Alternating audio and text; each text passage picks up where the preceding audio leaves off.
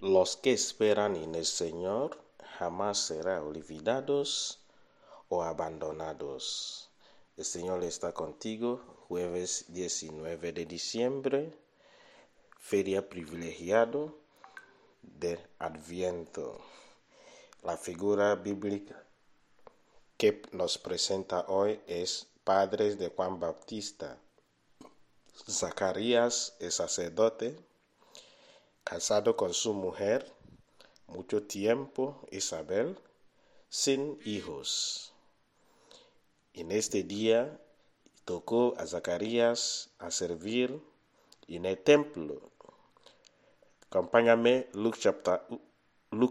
Lucas capítulo 1, 5 a 25. En el templo le apareció el ángel que le anunció que su mujer tendrá hijo. Y así pasó. Por la duda de Zacarías, quedó sin hablar, mudo, hasta el día de nacimiento de Juan. Los que esperan en el Señor siempre reciben la promesa en su debido tiempo. Enseñanzas de este texto y nuestra espera para el nacimiento del Hijo de Dios y su renacimiento de cada momento en nuestra vida. 1.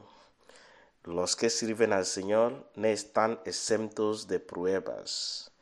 Los servidores, los discípulos misioneros no están inmunes a las pruebas.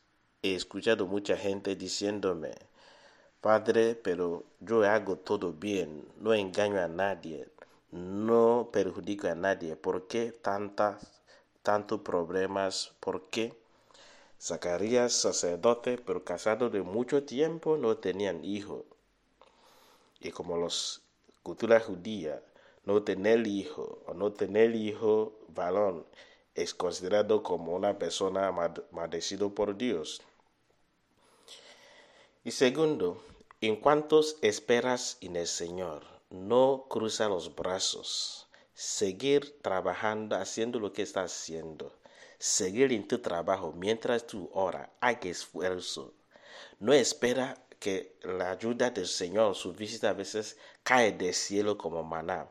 Zacarías siguió en su servicio como sacerdote, fiel, cumpliendo su día, su hora, en ese mismo lugar de su trabajo que el ángel del Señor le apareció. En cuanto tú ores, en cuanto tú esperas en el Señor, sigue haciendo esfuerzo en cuanto dependa de ti humanamente. Sigue siendo fiel al Señor. Sigue cumpliendo tu parte. Sigue moviéndose. Y el Señor aparecerá en su momento donde y cuando le parece mejor. No dudas. No pierdes esperanza. Dios te bendiga hoy. En el nombre del Padre, y del Hijo, y del Espíritu Santo. Amén. El Señor está contigo.